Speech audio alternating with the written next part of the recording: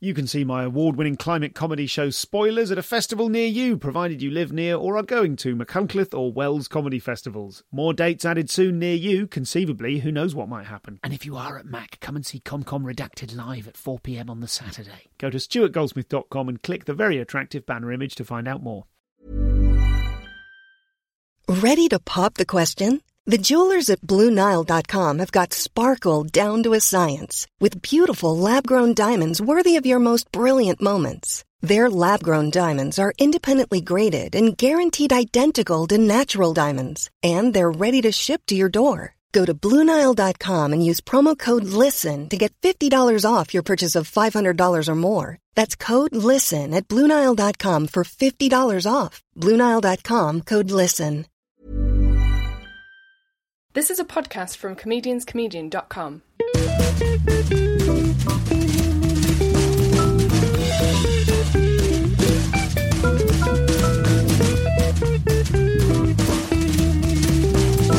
This is the Comedian's Comedian podcast. Hello and welcome to the show. I'm Stuart Goldsmith and this is a live special coming to you live from the Darlington Comedy Festival, courtesy of Neil Jolly and everyone at Hilarity Bites. This is Daliso Chaponda. I feel like we should... There's loads of different starting points. You're the first Malawian guest I've ever had on the podcast. I think I'm the only possibility you had. Yeah. Because I'm the only comic. Are you? Are there any other... Have you got like a Google search set up for Malawian comics to find out if anyone else... When another one comes out, I'm taking a hit on them. No, but essentially, I've inspired a few people. Okay. But I wouldn't say they're comics yet. Okay. Because I went to the amateur night and they're just people talking at present. But eventually, you see a few nuggets... And I'm like, in a year or two, one of them's just going to, explode out of nowhere. Amazing. So this is like, you will be the godfather of Malawian comedy. Yes, actually, no. Actually, in the shows I've done in Malawi, I've had opening acts. So we've got the best of the people trying out. Okay. And we've given them 5 minutes. Yes. And they can do a 5-minute set. That's great. It's just they aren't yet at the point where they can do and more. It's as your support act. So you're almost, yes. you know the rapper and DJ Grandmaster Flash? Yes. Yeah, so he apparently, he invented the title, but he now confers Grandmaster status upon other people that he likes. That's ingenious. So you should totally call them like Chapondites or something. Yeah. The Chaponda Junior, I pass it on to you. But yes. So in what circumstances did you didn't start doing comedy in Malawi? No. I started in Canada. So I was at university in Canada, and I always wanted to be a writer. I had no idea comedy existed. And then, because Just for Laughs is a big thing in Canada, there are lots of little open mics. And I used to go to any open mic, poetry, whatever, rap, anything. And so I tried the comedy, and it just clicked more than all the others. So you tried poetry and you tried rap? Oh, I tried everything. Yeah. What when you say everything? What other stuff? I'm trying to get a sense of the pre-comedy Daliso. Desperation of being on stage. So I did poetry. I did short stories on stage. I tried to sing. I did anything. I just wanted to be up there. Okay. Yeah. I did debate. I was in the debate sort of crew. Yeah. The debate crew. That's quite an urban debate. It was a debating team, but if Gotcha. you didn't make the team, then you were just in the crew, and you used to go practice and audition for the team, essentially. Okay, and what were you studying at the time? So I was studying computer programming. Ah, I see. So you were a frustrated performer. Why were you frustrated writer. Okay. Because I wanted to study writing. So I got a scholarship to a University of the Arts in America, but I still needed my family support. Okay. And they were like, no way are we supporting you to go learn how to write stories. So the only compromise we could get, because I still wanted to go to university, was one of my acceptances was to computer programming. So I see. Okay. And you're from a family background, from like a middle class background? Well, it's very interesting, because I would say that in Malawi, we are upper class. Okay. Or what? First class? What's the class? What's the top class? I think it's upper class. Upper class, not first class. Yeah, okay, right. So in Malawi, business we're upper class. But if you translate that into England, yes, then we're middle class. Okay. Right. So like every class is -1 if you're converting it in terms of, because like an upper class person in Malawi has a big house, right? Maybe a car, at most 2 cars, right? an upper-class person here has 7 mansions Sure. and a team of trains. So it's just a different scale. Okay. So your father was the Minister for Education? He was the Minister of Education. Right now he's the Minister of Foreign Affairs. Okay. Yeah. So you felt, did you feel growing up a certain amount of responsibility? Oh, no, he wasn't. He became a minister after retiring, after I was already a comic. Okay. Right. He became a minister after retiring. So yes, so he retired, he worked for the UN. Okay. Right. He worked for UNHCR, and it was very kind of poetic because he started out, he was a refugee, ran away from Malawi because we had a crazy dictator sort of fellow in power. And then he ended up eventually working for UNHCR and then worked for maybe 25 years, I'm not even sure of the numbers, and then retired and then ended up in the Malawi government. Okay, so your status now as a globe-trotting comedian that performs all over the world is actually fairly in keeping with his wishes for you. Yeah, well, yes, indeed, because the truth is, I was moving around since I was a child. So I'm a citizen of nowhere, bouncing around. That's just me. Yes, I watched by way of research for this. We've gigged together. I met you maybe 10 years ago when we started. It was ages ago. I think the first gig we ever did together was a competition, I think. Oh, go on, which one? Was it Leicester comedy or something like that? I've never done Leicester. No. Okay, but I feel like it was a competition. The first one I remember meeting you at was Christian Knowles' gig in. It's one of the. It's not Chatham, but it's. It was in a. Wow. I should have remembered the name. It's otherwise, gone. This will be very boring for anyone else. If anyone else remembers performing at or watching that gig, please tweet me. I can barely remember where I gigged last week. Yes, well, it disappears, doesn't it? Yeah. But I tell you what, one of the most before we get onto the globetrotting stuff and your sort of your the La Fricator and all the rest of it, one of the go-to fact in my head about comedian Daliso Chaponda. Well, I have 2 things. One is that I remember seeing you before a gig and you had a huge ring binder in front of you. Yes. And you had every joke that you had, and it was all built into, and I was very new to comedy at this time. I was like, oh, is this how you're supposed to do it? You had a sort of a kind of analog spreadsheet of every joke, and I remember it was every joke, the duration of the joke in seconds, whether it was blue or not, and what environments it would go down or not go down well in. Yes, it's got so much more complex. Because I got here and Neil said he saw you with an iPad. Presumably you've updated the system. Because the software has now caught up with my brain. I can now have loads of subcategories, and it's absolutely amazing. So now I've got if it works in a corporate, if it works in Africa, I've got whether it's a closer, whether it gets a round of applause, whether it's opening. I've got so many extra things. I'm so glad we already found out that you're a computer programmer before I asked this question. Yes, indeed. It would be so lazy of me to draw any...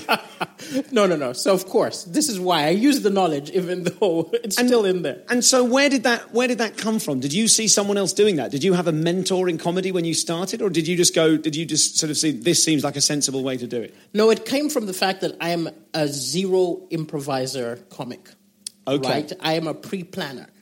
The way I used to compare a lot was from writing lots of jokes for every situation, and every time a new situation came up, writing a new joke for it. Okay, right? so the next time, okay, I would just have lots of ammunition, but no quick wit on stage. So you'd be in the UK, and you'd say, where are you from? And someone would say, the Isle of Wight, and you'd go, oh. Yes, and then on the train on the way home, you'd be going, right, Isle of Wight research. Isle of Wight, that's exactly it. Now, the other thing is, so sometimes you go to a show, and you have no time to prepare. Like you go there and I walk in and I see, everyone's sort of over 60. Okay, the person organizing the gig said be clean. Mm-hmm. And I just felt, because I'm a pre-planner, right, I just need to be able to put into a computer or look at a file and say, okay, where are all my clean gigs? Where are all my gigs which are fine for religious people? Yes, okay. And then build a set really quickly. Okay. So, and is that a successful system to you? Do you feel that that's worked? Does that system have any disadvantages? It works really well, even though half the time I'm just fooling myself because I end up doing different jokes than the ones which I planned. Don't tell me that. But I'll use quite a few of them. Okay. And then while I'm in the moment, as I'm more experienced, I'm less slavish to it. Okay. But back in the day, it would be exactly what I planned, because I would plan an entry point and an exit point for each one. So I'd plan the segues for all the jokes. So that was how I remembered it. So I had to have them all set out. And would you have situations then where, because you weren't an improviser, something that happened in the room would floor you? Yeah, pretty much. I mean, like, I find, though, when something strange happened in the room, the bar is very low. Okay. You can say something which isn't that funny, and it gets a big laugh. These are the secrets, ladies and gentlemen. People are just caught up in the magic of the fact that it just happened. Sure. And so I'd say something and get a laugh, and I'd feel a little dirty because I'd be like, that's not that funny. Okay. So then I'd go home and I'd write an actually funny response to that random thing happening. This reminds me of something Marcus Birdman said. We both worked a lot with the brilliant Marcus Birdman. He said, what comedy's like is you go on stage and someone throws a chair at you and you fall over. And then you go on stage the next night and someone else throws a chair at you and you fall over and the gig dies and it's awful. And about 5 chair throws later, you think, I should write a joke about what to do when I get a chair thrown at me. And then you don't write that joke. You don't get around to it. And then another chair and another chair and another chair. And then you write the joke and it doesn't work. And then eventually, like 50 chair throws down the line, someone throws a chair at you, you dodge it and slam a line about having a chair thrown at you, and you're carried out of the gig on everyone's shoulders. That's it. You sound like you've eliminated steps 2 through 49. Exactly. Yeah. I feel those are too many. The second gig, they'd throw the chair at me, I'd snatch it and throw it back. Very good. But it's just like, because I get so emotionally damaged by failure, right? Go on. I don't understand comics who die all the time and keep going back to a show. Each time I do badly, it crushes my soul. So I realized this early on, and I was like, I have to eliminate all possibility of this happening. I love it. Everyone is so different. So let's before we dig into this, let's establish what terms we're talking. When you say comics that die over and over again, do you mean bad comics or do you mean brilliant comics who take risks and sometimes the risks don't pay off? Either one. You had a bad gig. To me, it's a failed gig, right? You could be a genius who had a failed gig or a person who's just horribly not funny and you had a failed gig. But how you cope with that failure, right? Some people brush it off. Me, it crushes me. So do you think, though, that has that ever stunted your creativity because you've been unwilling to take risks? You know, if you're not prepared to fail, then maybe you don't go the extra mile creatively. I actually think it's the opposite. I think because of my personality, it's been the trigger which makes me work and become better. Because what I'll do is, let's say I don't ever stop. For example, I decided a few years ago to talk about, I saw a lot of comedians doing these pedophile jokes, which I felt were very gratuitous and not very intelligent. And I had some bad things happen in my childhood. So I was like, I want to talk about this on stage, right? Now, the first time I brought it up, everyone got really uncomfortable, right? And I died inside because the gig was a failure. And I was like, okay, I don't want to not talk about this. I need to find a way to talk about this. So I wrote and I rewrote and I rewrote. And by the time I brought it on stage, it worked. And it was because it's that fear of the joke going to dead silence, which made me not scrap it until it was really ready. And I tried like 15 different ways before even trying it on stage. Okay, so in between you saying it on stage for the first time and it bombing, yes, and you saying it on stage, you said it this the second time you said it on stage, it worked. It worked because you'd done so many rewrites. I'd done so many rewrites, but also it wasn't like it was rewrites to nothing. I'll call a friend and I'll say, hey, what do you think of this? Okay. But that one was that's probably the exception because it was hard for it to talk about it with a friend because they have feelings for you. Yes. So that one I didn't do my usual thing of trying it with everyone. It was just the example which I thought of. But sure. And that must mirror the way in which an audience has feelings for you. And part of that difficulty is because they want you to succeed. They want the comedian to be all right. But interestingly, that's how I found a solution. Essentially, I act like a dick. And I tell a story in which I am a dick. So they already don't like me. So when I reveal this about myself, they're not necessarily immediately empathetic towards me because it comes out in me being really mean to my girlfriend.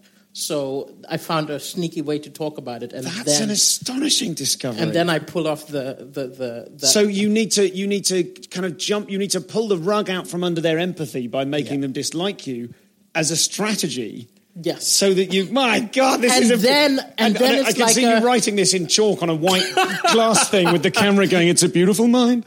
But I think it's also because, you see, before I was a comedian, I'm a fiction writer. So I write lots of fiction. So I think in stories, right? So And not so much just in a joke, but like, let's say I'm doing a 5 minutes. I think of what story is happening with the audience and what they see in me and how is that changing in every moment. Because you can do 10 jokes in 10 different orders, and in each order, you're telling a different story. Yes. Yes, that's fascinating. I interviewed Justin Morehouse for this show a couple of days ago, and he was saying that he's got a couple of things in his office. He's got some bits of paper tacked up on the wall, which are, one of them I think is from Pixar, which sort of explains story structure in a few simple sentences. Right. And he applies that. It's interesting. It should sort of come up in the same week. So what other lessons have you taken from fiction, from writing fiction into stand-up comedy? I think it's all things about status, right? Because essentially, in a store, people's interaction with each other is all status. So it's like a king and a servant. And when you mess around with those, it's funny, right? And that you do that a lot in a good short story. The status is flipping all over the place. Okay. Now, with an audience, generally the status stays the same. But I find ways in the stories I tell and the jokes I tell. So, for example, if I'm doing a joke about, again, that girlfriend and I, where I'm being a dick to her, she ends up winning, and then I end up winning. And so we constantly are on a seesaw of power. Okay. And each time it flips, it gets a big laugh. And this is, when you were saying that material where you rewrote and rewrote the paedophilia material, yes. You rewrote and rewrote, is that typical of the amount of writing that goes into the finished product the first time or the second time it's said? Because as a fiction writer, I'm sort of imagining you're writing a series of short stories. Fiction writers obviously don't perform their material. I guess there's no method to it. There's no consistency to it. Because sometimes I have bits of material which, as I think it goes from thought to new material night, does amazingly well. It's done. Okay. Right? It's ready to go. It's going in the ring binder. Yes. Yeah. But at the same time, I have premise to joke to failure on a new material night. I still find it funny. So I don't give up on it. So I'll rewrite it from a different angle, and then I'll try it again. Okay. And then I'll rewrite it from a different angle and try it again until it works. And when you say from a different angle, let's get right into the nuts and bolts of the technique. There's you sat writing. You writing on a laptop? Are you writing longhand? What's your... Actually, so again, it's a mixture, right? Either if it's a thing where the words matter. So like if it's... I recently did a joke where it's responding to a woman saying, I cried so hard when recommending a movie. Yeah. And it's to do with the word she used, the cried so hard. So the punchline and the order of the words really matter a lot. So for that, I write it down. Okay. For story, I just write the word. Like I say, tell the story about going to the massage parlor. That's all I need. Because the words don't matter, and it'll probably change as I tell it. I see. So some of your writing is also happening on stage? Yes. In the story? Well, it's not... It's writing in the... I know the whole story. So I'll plan the whole story and all the twists and turns in my head, but I won't plan the words. Then it's like telling it to you right now. Okay. Because I'm speaking naturally. Sure. And I'm not speaking in an artificial way.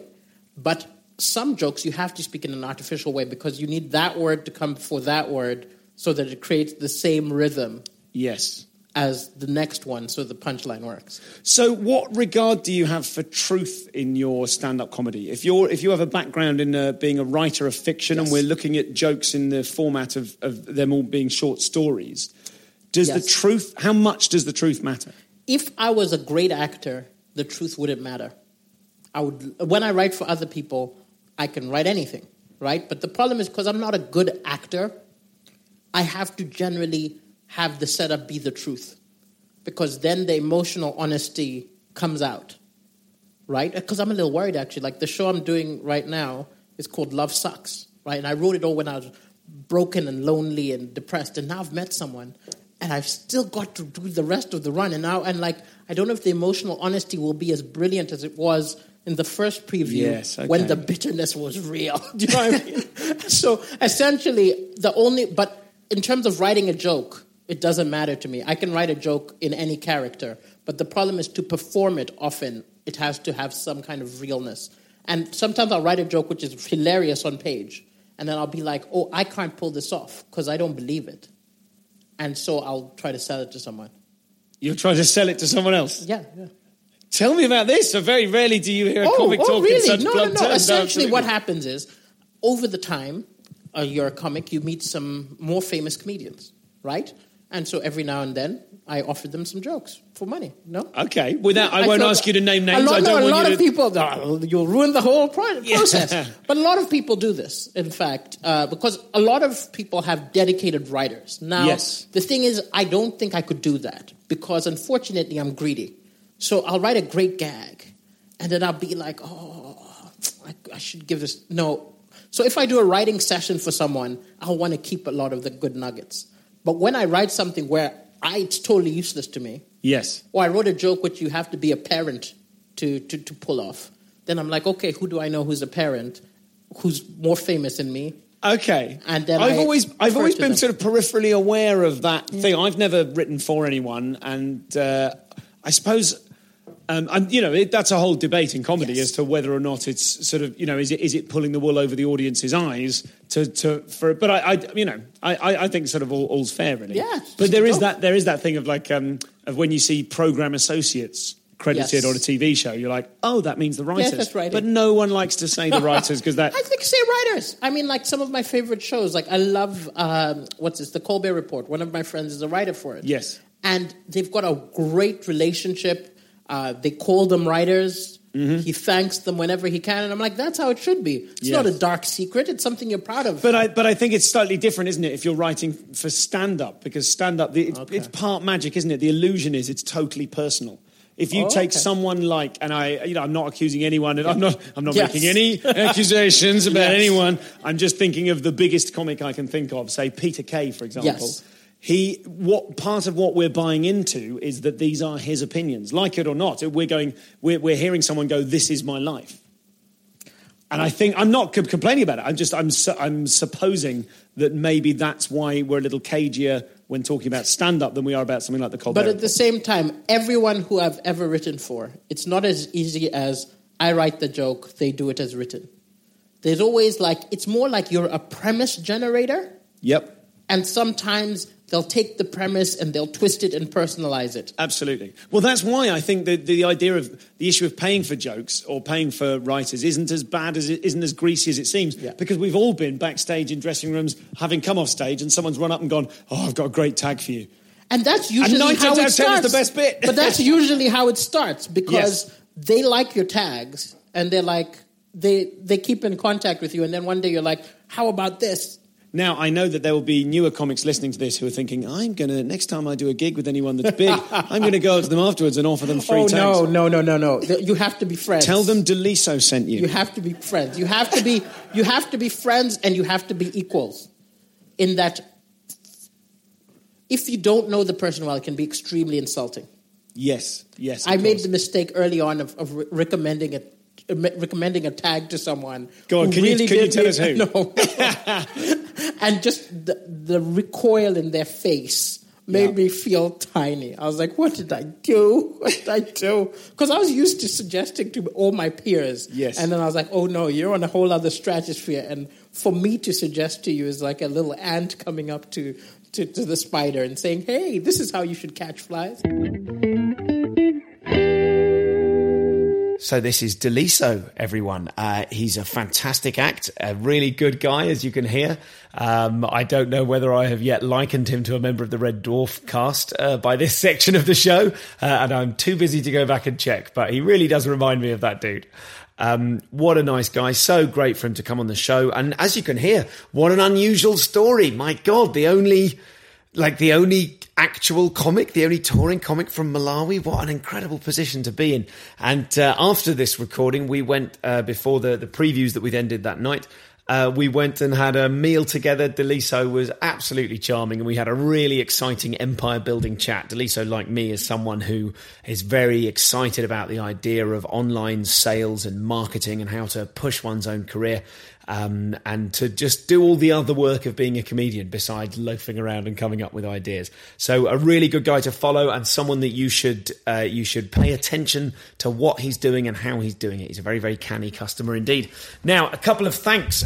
First, while I remember, run, Paul, run! There's a listener, ComCom listener called Paul, who came to see my show at the Good Ship in Kilburn on Monday night, a preview that was really good fun. I'm in that lovely stage now where I feel like, okay, it's all going to be fine. I've got a show. It's just buffing and polishing and varnishing for the next month.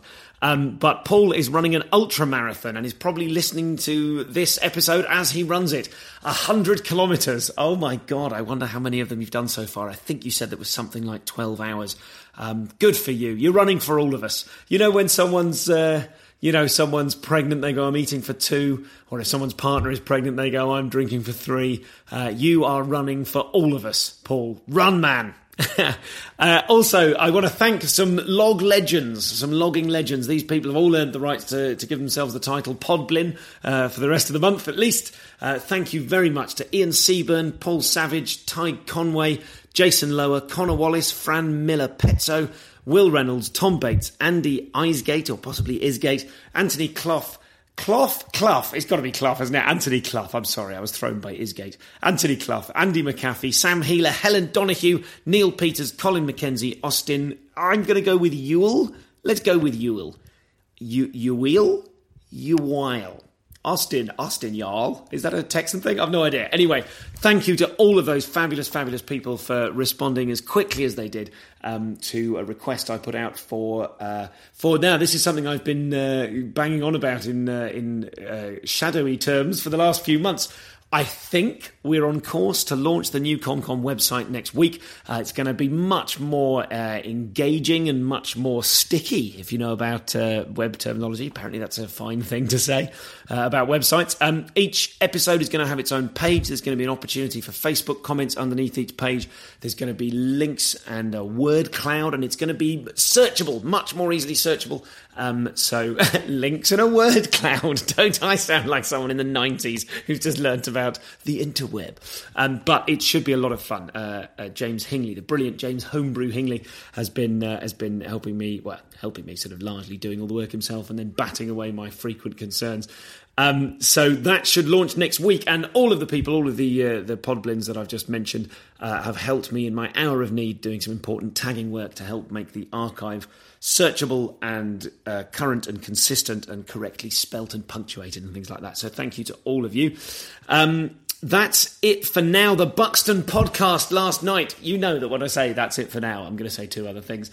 I did the podcast last night live at Soho Theatre. It was a sellout. It was a phenomenal show. Thank you so much to Adam Buxton for coming along and being my guest for that show and bringing me such wonderful presents. I'm going to release that episode next week, so look forward to that if you weren't one of the people that stuffed themselves into the downstairs bar at the Soho Theatre to watch it. So much fun. Really, really a lovely one to go out with on a bang at the end of that 4-month run of Soho podcast shows. Hopefully there's more of those in the offing. We'll just have to wait and see. So thanks to the Log Legends, thanks to those that came to the Buxton podcast, and thank you very, very much to everyone that's donated. Over Glastonbury weekend, I was really thrilled. I was at Glastonbury doing a small amount of work and earning an appropriate amount of money, but mostly on holiday. And it was great to have my phone ping every so often after the Dara podcast went out, and lots of you were motivated to donate to the show. All of your donations go into one big bank account that I never dip into for anything other than podcast business, for travel and web hosting and web design and possibly new equipment here and there. And sort of Edinburgh running costs, bringing the show from Edinburgh, all of those things. So I'm just really, really knocked out that you guys see fit to continue supporting the show in the way that you do. If you're someone listening to this who's never donated, then of course you know that there is no obligation, but your donations pay for the people who can't afford to donate. So get online, click on the PayPal button. You better believe there's a great big shiny donate page on the new website. But for now, comedianscomedian.com, click on the PayPal donate button. Please don't set up a regular subscription. That's all to come. I've promised it by the end of the year. I hope I can make that a reality. But you can donate £1 a show a one-off donation of £5, £10, £20 if you think it's great. And some people have made donations even bigger than that. And to you, I am enormously grateful, to all of you. Thanks for listening. If you don't have any money, please don't email me saying, I'm sorry, I can't donate, I've got no money. That's absolutely fine. There's loads of other ways to support the show. You can leave your favourite episode, a link to the SoundCloud link or the website on a friend's Facebook page, or email it to someone, or have a conversation with a human being like we used to do in the old days. Get on iTunes, give me a 5-star review if you like. That's all good for visibility. And I'll tell you, on the subject of iTunes, I'll tell you in the weeks to come about 2 new exciting podcast projects that I think you're really going to enjoy. That's all for now. Let's get back to the brilliant Daliso Chaponda.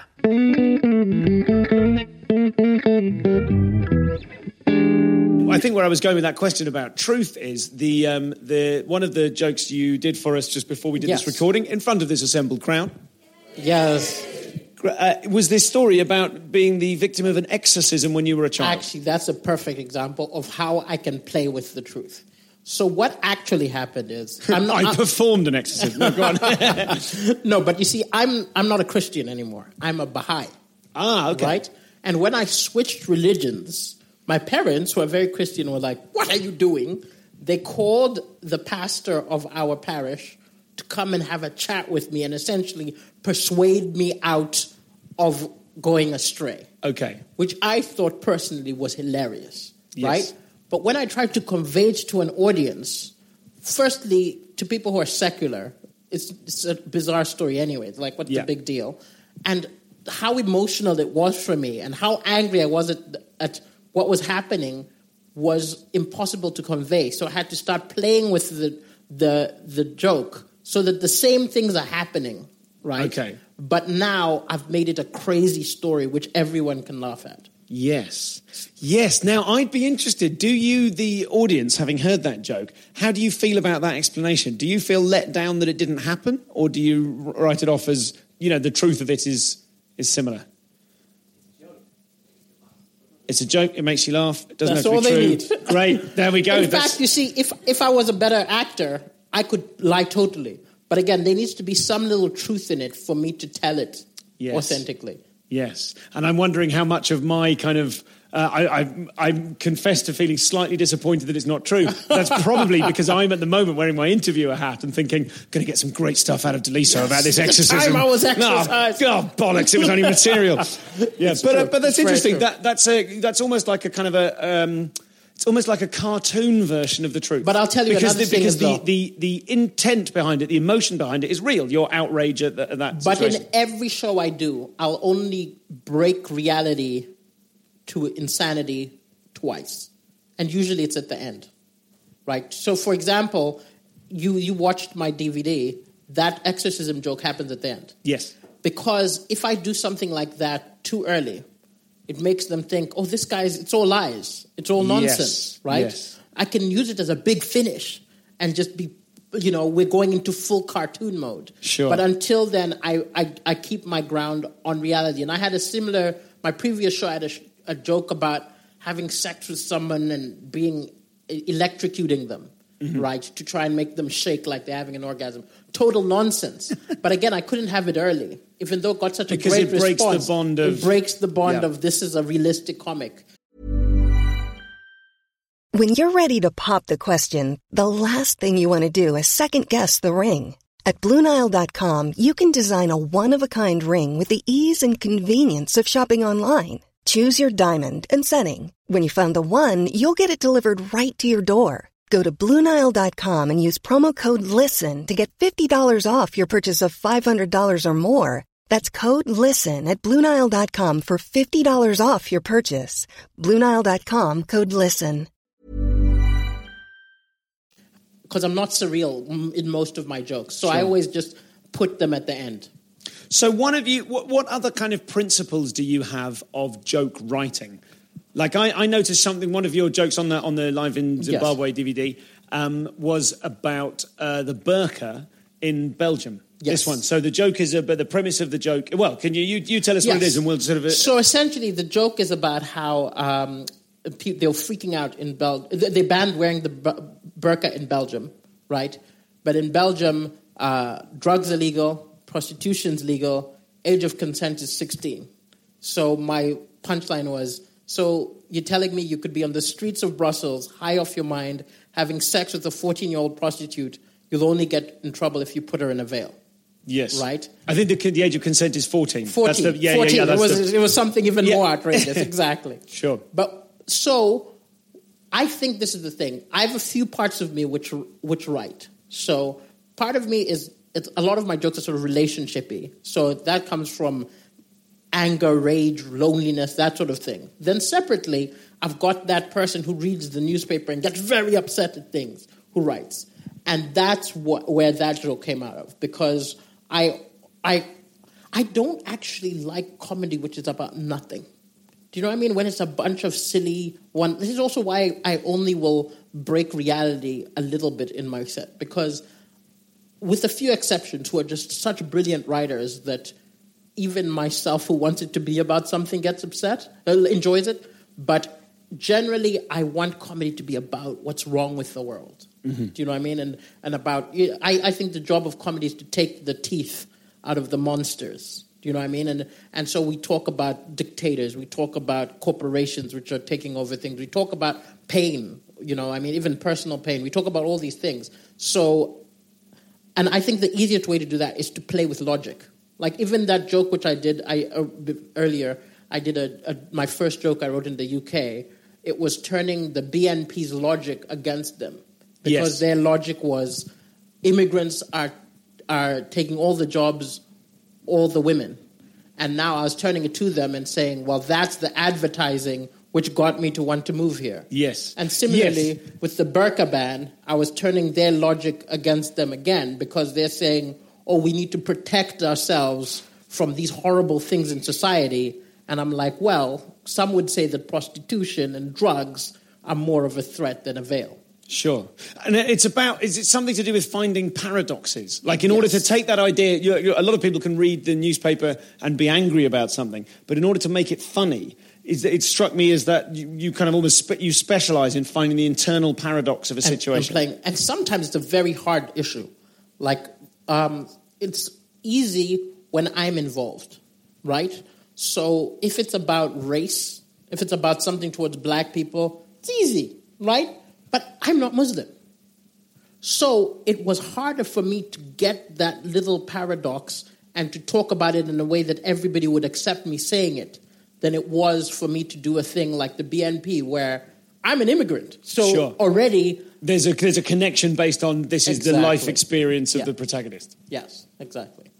So let's talk then about your persona on stage. Yes. Are you exactly who you are off stage? What are the concessions? What are the changes you make? I'll tell you the interesting thing which happened. When I started out, there was a huge gap between the person I was on stage and who I was off stage. The person who I was on stage was who I wanted to be. Right? So it was who you wanted to be off stage, who you wanted to be in your personal life. I was more confident, I was more... I could talk to women in the audience. I could bounce around. I was this great version of myself. I was ready for every situation. Oh, it was brilliant. Off stage, I was very shy. I would say stupid things. I talked a lot, but it was like nervous energy, right? And what happened is, as I became a more professional comedian, I became that person who I was on stage more off stage. Okay. So now the person on stage is just me a little bit accentuated. So your persona on stage didn't change, but you off stage grew closer to your persona. Yes. That's unbelievable. Yes. That's what you should be telling. You should be selling online courses. But that's why I did it. No, it was fantasy. Like, I think so much of... I actually think in a weird way that why people find me funny is I feel on some level they know what I've done.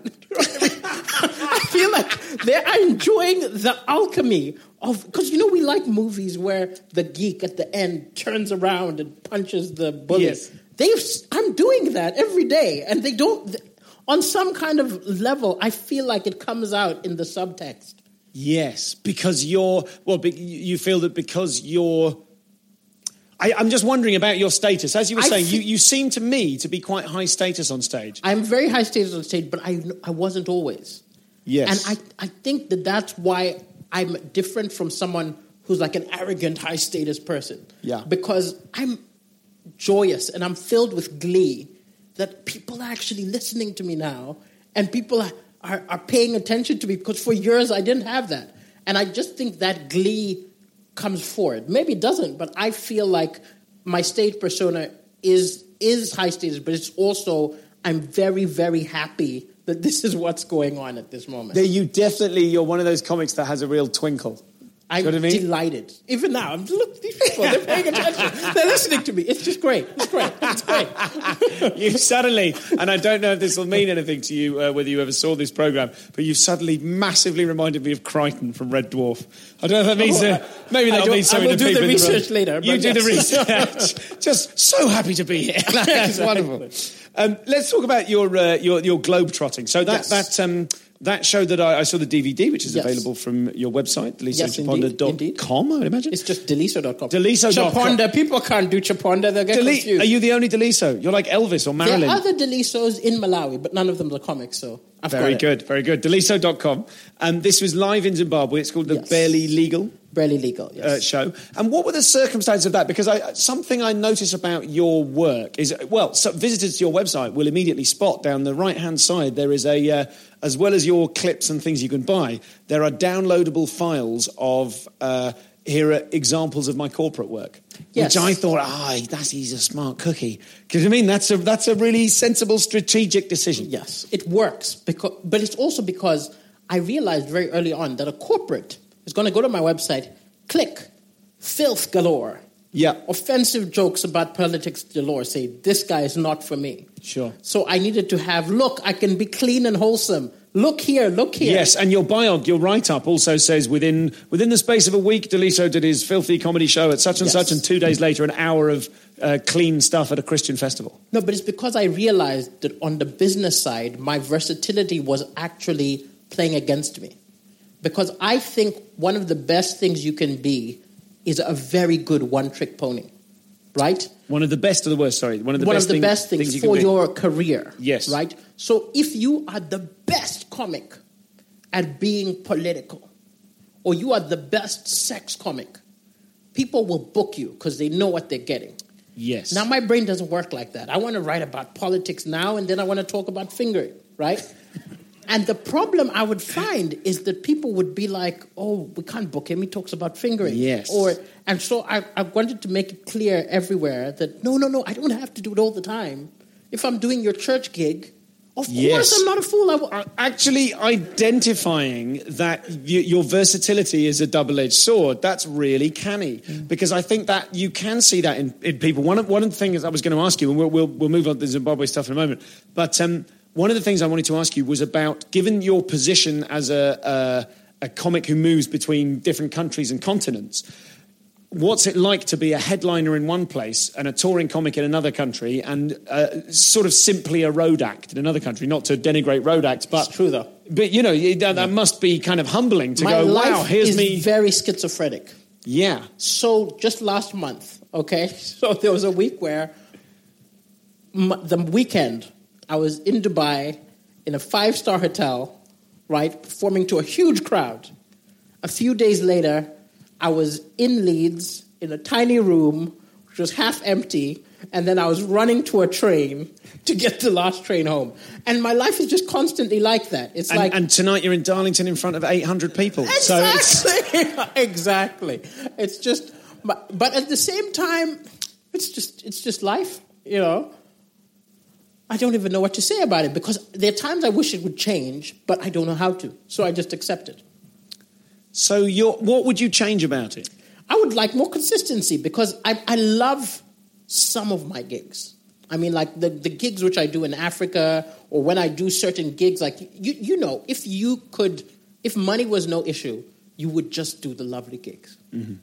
But of course, you've got to fill the gaps with all the rest of the chaff.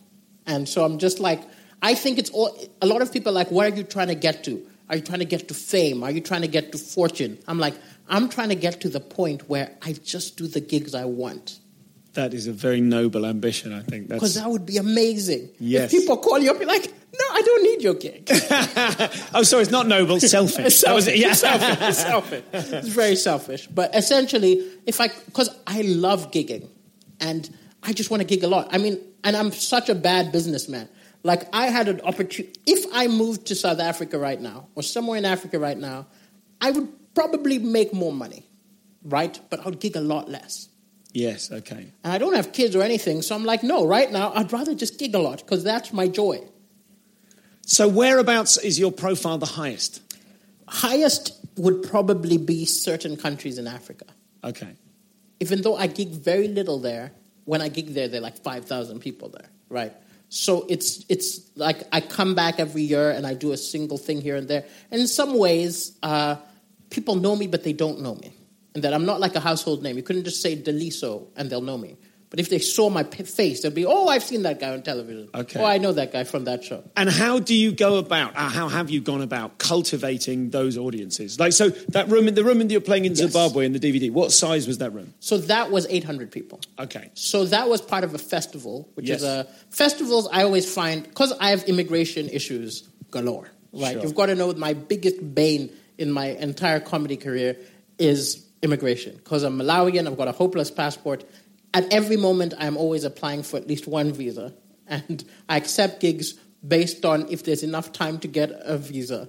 Right? Okay. Yeah. Now, because of that, festivals are a boon to me. Because festivals is the one time when it's easy to get visas. Because they'll sponsor you. They'll sponsor you. Yes, okay. Comedy clubs get very hesitant because they're like, oh, they have to take a lot of risks. But festivals, they take that risk with 100 people who they're bringing in. So I do a lot of festivals. So Zimbabwe was a festival. And, it was a wonderful festival. And so is it the case that, like, in these places where, like you said, certain countries, people will see your face on a poster and go, oh, it's this guy. Are you touring within a festival circuit over there? Or are you actually going and breaking new ground and saying, I'm going to come and create a market? Zimbabwe, I was the first one to do it. Because essentially there are a lot of Zimbabwean comedians. But in that festival, the Harare International Festival of the Arts, it was all music and dance and stuff like that. And then I think it was 2008, I did a comedy show there. Were you invited to, or did you break in and say, there needs to be a comedy show? I pitched it. Okay. They looked at my stuff, they're like, okay. Because you see, the thing is, in some countries in Africa, the big issue is, of course, if you tell the wrong joke, not only will you get in trouble, we'll get in trouble. Yeah. We could be thrown in prison. Well, realistically, probably not thrown in prison, but our funding could be pulled. Yeah. Right? Now, by showing that I was a comedian who I know the line and I dance on it and I never cross the line, and you see I've performed in Malawi, which is kind of comparable, I was able to say, come on, just try this. And so they did it. It went really well. It was really cheap for them, and it brought a lot of comedy. Now, when I did the second show, the one which you saw the filmed one, there are like 15 comedy shows in the festival. Yes. I was like, I missed the days when I was the only one. Yeah. Okay, so when and in that show, you told a story about insulting the Malawian government accidentally and them sending 3, I don't know what this, people from the censorship board. That was all true. So when just to recap, essentially, I did a joke in Malawi a few years ago, upset. It wasn't even the joke. It was the reporter's interpretation of my joke, which made it a little worse than it was, much more criticizing than it was. Can I ask you, and we can cut this bit if it's a yes, but are you now are you downplaying the joke that you said out of a fear that there could be reprisals? No. Actually, so you genuinely think you were misinterpreted? The joke I wondered was whether silly. that was a diplomatic answer. But, essentially, it was a joke about the flag. We changed the flag from a rising sun to a full sun, and I implied we should have changed it to an eclipse because our country was falling apart. That's all they needed. That's the most absurd thing. It wasn't like I was doing hard-hitting Frankie Boyle, like, let's bring down the man joke. It was a silly joke. But that became an article where I'm criticizing the government, which became censorship board calling the producer, which became panicking, my dad being called into the cabinet and yelled at. It was crazy. And it was all from such a tiny little P that it made me think on some level, imagine I had actually been criticizing. Yeah. Who knows? So your response to that, as told in the story, was to perform in front of an invited audience that ended up looking like the UN. Exactly. And again, that was a little bit of an overstatement, but it was. Okay. We talked to ambassadors and got their advice, and we just did a lot of pre-show control of the situation. And then you had to actually do a gig where They were in censorship the crowd. board They were were in in the crowd. But I read their letter on stage. It was great. It was the funniest moment of the entire show. Did they laugh? They laughed. They loved it. Okay. And what must that have felt like to be going out, like to be in the wings before the show going, I've got to go out and prove that I'm not saying anything negative. And presumably this is the position you were in at the time where that was a ridiculous joke. What else might they find offensive? But the weird thing was I couldn't wait because I thought it was hilarious. I think if you've got this too as a comic, we will do stupid things because we know it's hilarious. And we just can't wait for that big laugh. Yeah. And it could be highly misguided. But we just want to do the big laugh. And did you never fear that you would laugh yourself into reprisals? Realistically, because my dad was in the government, it was more that I'd get him in trouble. Yeah. Right? He was afraid that he'd lose his position. Right? If I was put in prison, it would be for a day. Because he would get me out, he'd pay. But a lot can happen in one day. Sure. One of the things I'm really impressed by is that, and particularly on that DVD, is that I feel like I'm advertising it here, but it is available. And if you use the discount code, no, never mind. That's just for me. But you actually made material about, and I thought this was brilliant. You did observational comedy about what it must be like to start a coup d'état. Yes. And that, I've never seen anyone do anything like that. I was like, this is brilliant. You liken it in the material to the embarrassment of trying to be the first person in a group to suggest having an orgy, which is like it's a brilliant comic conceit. But the simple fact that you're doing observational material about the nuts and bolts of political unrest. But I'll tell you the interesting thing. In my little there were also jokes about fingering, but, But in my spreadsheet, that joke only works in Africa. I see, okay. There are a lot of jokes I do about... in the UK, I would say I'm a relationship comic. Mm-hmm. In Africa, I'm a political comic. And it's very interesting. Like, in a kind of sad way, it's getting easier to be a political comic in the UK. Because, yes, sure. But a few years ago, I had nothing to talk about. Everything was hunky-dory. So here, I just talked about my horrible love life. In Africa, I talk about the horrible politics and the things going on in the world. And you actually, a few years ago, you did an Edinburgh show that was about the fact that it's like stop worrying people in the UK. Yes, it was called because Westerners Calm Down, and it was just about the financial crisis. Yes. And just how it's things were lovely. And I'm like, what are you doing? All the coolest thing. Why are you dismantling the NHS? It's freaking awesome. And so this is the thing. So now now my jokes have started to get a little bit more political because it's like, what are you doing? It's awesome. Leave it alone. So your strategy as a businessman, yes, as a career, because I think of you as you're clearly career-minded, you're business-minded. What other kind of strategic tips do you have for coping with life as a comic, where you more than most people are inventing it, you're making it up as you go along? I think the thing to do, again, I'm only marginally successful at this, so it could be the blind leading the blind. But I think you plan for the moment, not for the future, right? Because I know a lot of people who will say stuff like, when I've got an agent, I'm going to do this. Or there's a brilliant comic I know who he didn't have a car. And he was like, I'm going to gig more when I get a car. And people plan so much of their career and their business thing for the future. It's like, I talked to someone about putting out a DVD. I was like, no, I'll do that after I get a big break. And I'm like, no, just do it now. And I think my big thing is I try to do it now. So like that DVD, which you mentioned, I self-produced it. I paid for it. Maybe it was folly, but I just do it now. And again, my dream, I realized a few years ago, was I want to do an African tour where in a year I do every country in Africa, right? And that would be amazing. Just spend a week in each country and go around. And I was like, when I get a big break, that's what I'm going to do. I was like, no, I have no time to waste doing this. I need to start building this.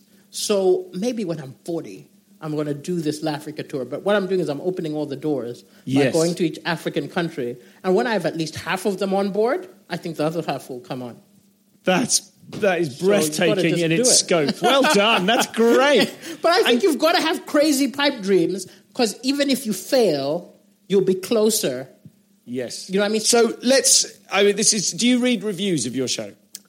They crushed my soul. This is why I ask. Because yes. So you do read them? Yes, I do. And actually, I think if you read them, you've read the last review I'm getting. Because I find it's very crushing when they don't describe what's going on in the crowd. Yeah, of right? course. I think the number one thing you could do, the reason I respected Roger Ebert with movies, is he would say, okay, so this is not my cup of tea. I found it boring. I found it very... However, the people in the room were screaming. They were clapping. It's just not for me. There are certain reviewers in the UK where it's not that. It's just the gospel according to them. And it really hurts your feelings. Well, it hurts my feelings. I'm just like, there was a woman weeping with laughter in the front. At least you could have said there was a woman weeping. Anyway, doesn't matter. So if you were to review yourself, yes, what would your review of Daliso be? Now, am I being reviewed in the UK or am I being reviewed in Africa? It's you doing it on both occasions, so give us two, one for each. Okay, so me in the UK, I would say that I am a 100% crowd pleaser, right? And, I just continue, don't put the foot down off the gas, laughs, and also it's all about rounds of applause, it's not about laughter. So I'm really going for the Why is that? Why is it more about applause than laughter? Because I don't think a laugh is enough. So, I see. So you mean applause with laughter, as opposed to making a point that people agree with. Yes. I understand. So I wanted to do a show called Applause Break. Right? It's a great idea. And all it would be is, because again, I had no theme, but I was like, I'll just have a clicker, and every applause break, I'll press the clicker. And the aim the body is to count of the show. have a body count of the show. But I thought it might be considered a little arrogant. a little. But essentially, that's me in the UK, where it's just, rumbling at the audience. It's not really about anything. It's a bit about love, a bit about whatever.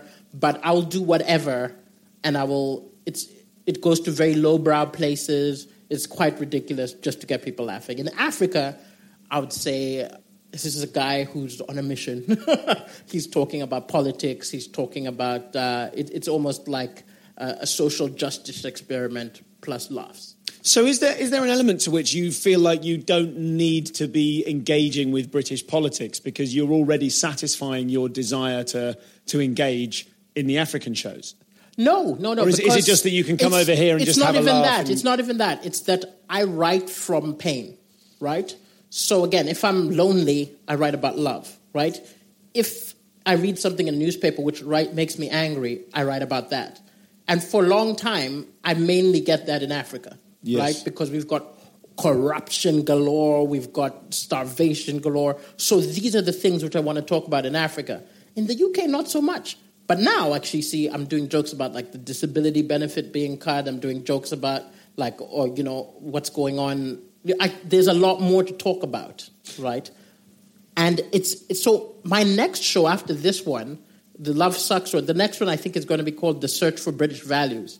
And that one's going to be very political because I have a lot of political thoughts coming in my head, which I usually don't in the UK. And with that show as an example, that forthcoming as yet unwritten show, as an example, are you writing that stuff purely because you think it, you feel it, it hurts you, and you've got to get it out? Or is there any element to which you want to effect change in the world and effect conversations and you want to agitate? Yes, I think. Now, I don't think comedy is that revolutionary, right? I don't think comedy can, make us storm the Bastille. But I do think that it is very good. I'll give you a perfect example. Malawi threw 2 gay men in prison. Right? It was a horrible situation. And also, the culture in Malawi was we don't talk about this, right? These people don't exist. Now, in a show I did in Malawi, I talked about them, right? And I talked about it, and I made people laugh about that thing which you don't bring up. And then after the show, I overheard people talking about it. And I was like, that's what comedy can do. It can't free anybody. It can't change the law, but it can get people thinking about and talking about things. And I kind of like that. Now, it's not my number one thing is make them laugh, right? And the other thing is I think that if something's scary or horrible, I told you about that molestation joke I did, partly because I was so upset at the pedophile jokes I saw, because I thought they're betraying what comedy's for. because it's just a gratuitous little, ha, I shocked you. So I wrote a joke where I'm talking about how you cope with having horrible things in your past. And then when I got emails from people who've been through it saying, I can't believe you made me laugh about this, I was like, that's why I did it. That's what it's for. And so I think, again, it's like we make the horrible... my show right now is about loneliness and heartbreak. And if I can... I did a preview of it, and there was a group of divorcees who came to the show and were screaming with laughter. And I was like, yeah, it's for you. That's the show. Ladies and gentlemen, we should wrap up fairly soon. Yes, but before we do, does anyone else have any questions that they would like to ask?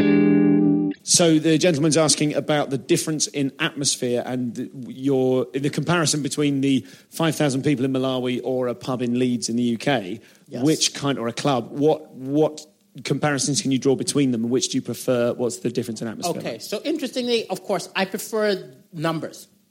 I love the grandeur and having thousands of people there listening to you. But that's very refreshing to hear a comic admit that.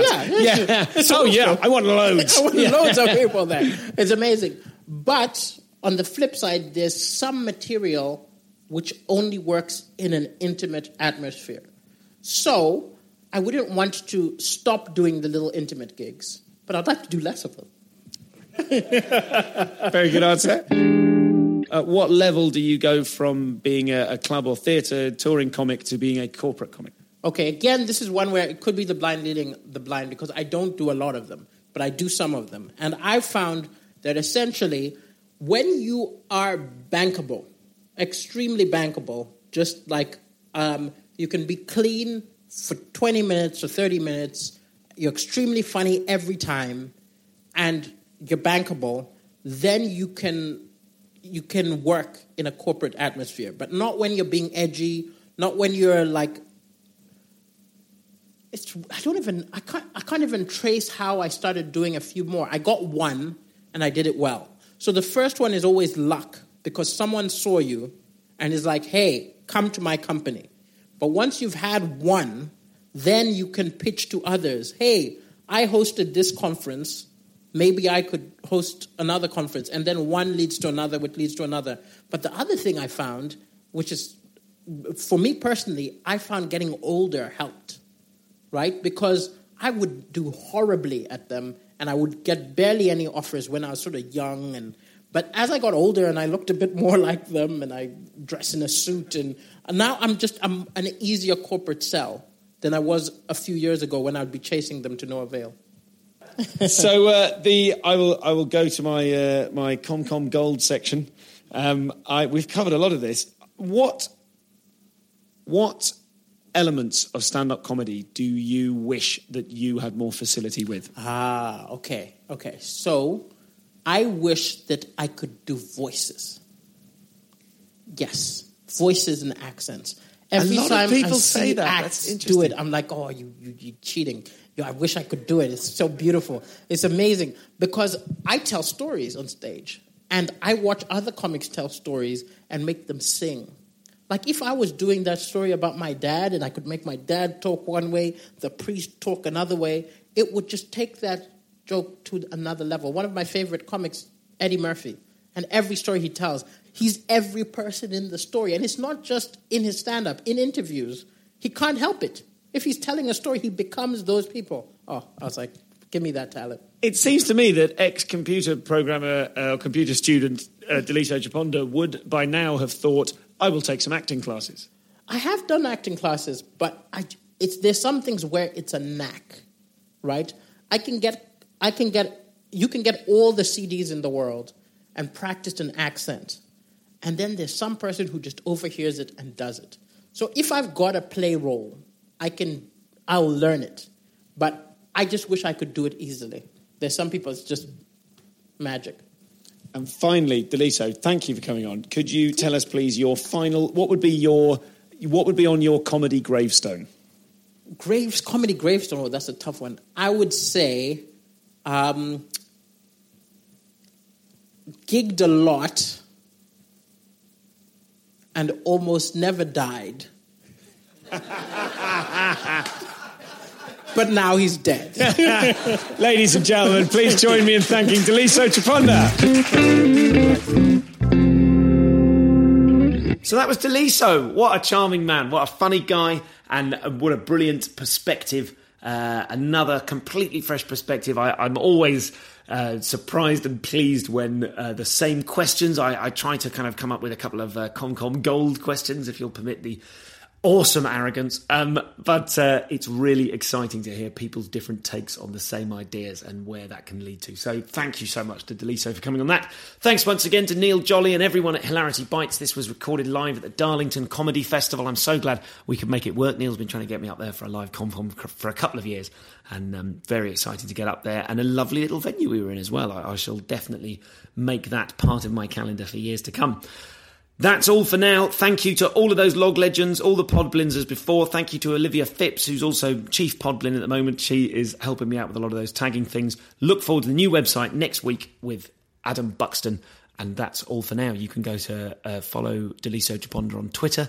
You can go to, I think it's daliso.com, isn't it? That's what he said. Great work there. And thanks, as ever, to Nathan Wood, who co-produced this show. I will speak to you next week with exciting website news and a brilliant, brilliant podcast from Count Buckules. Speak soon.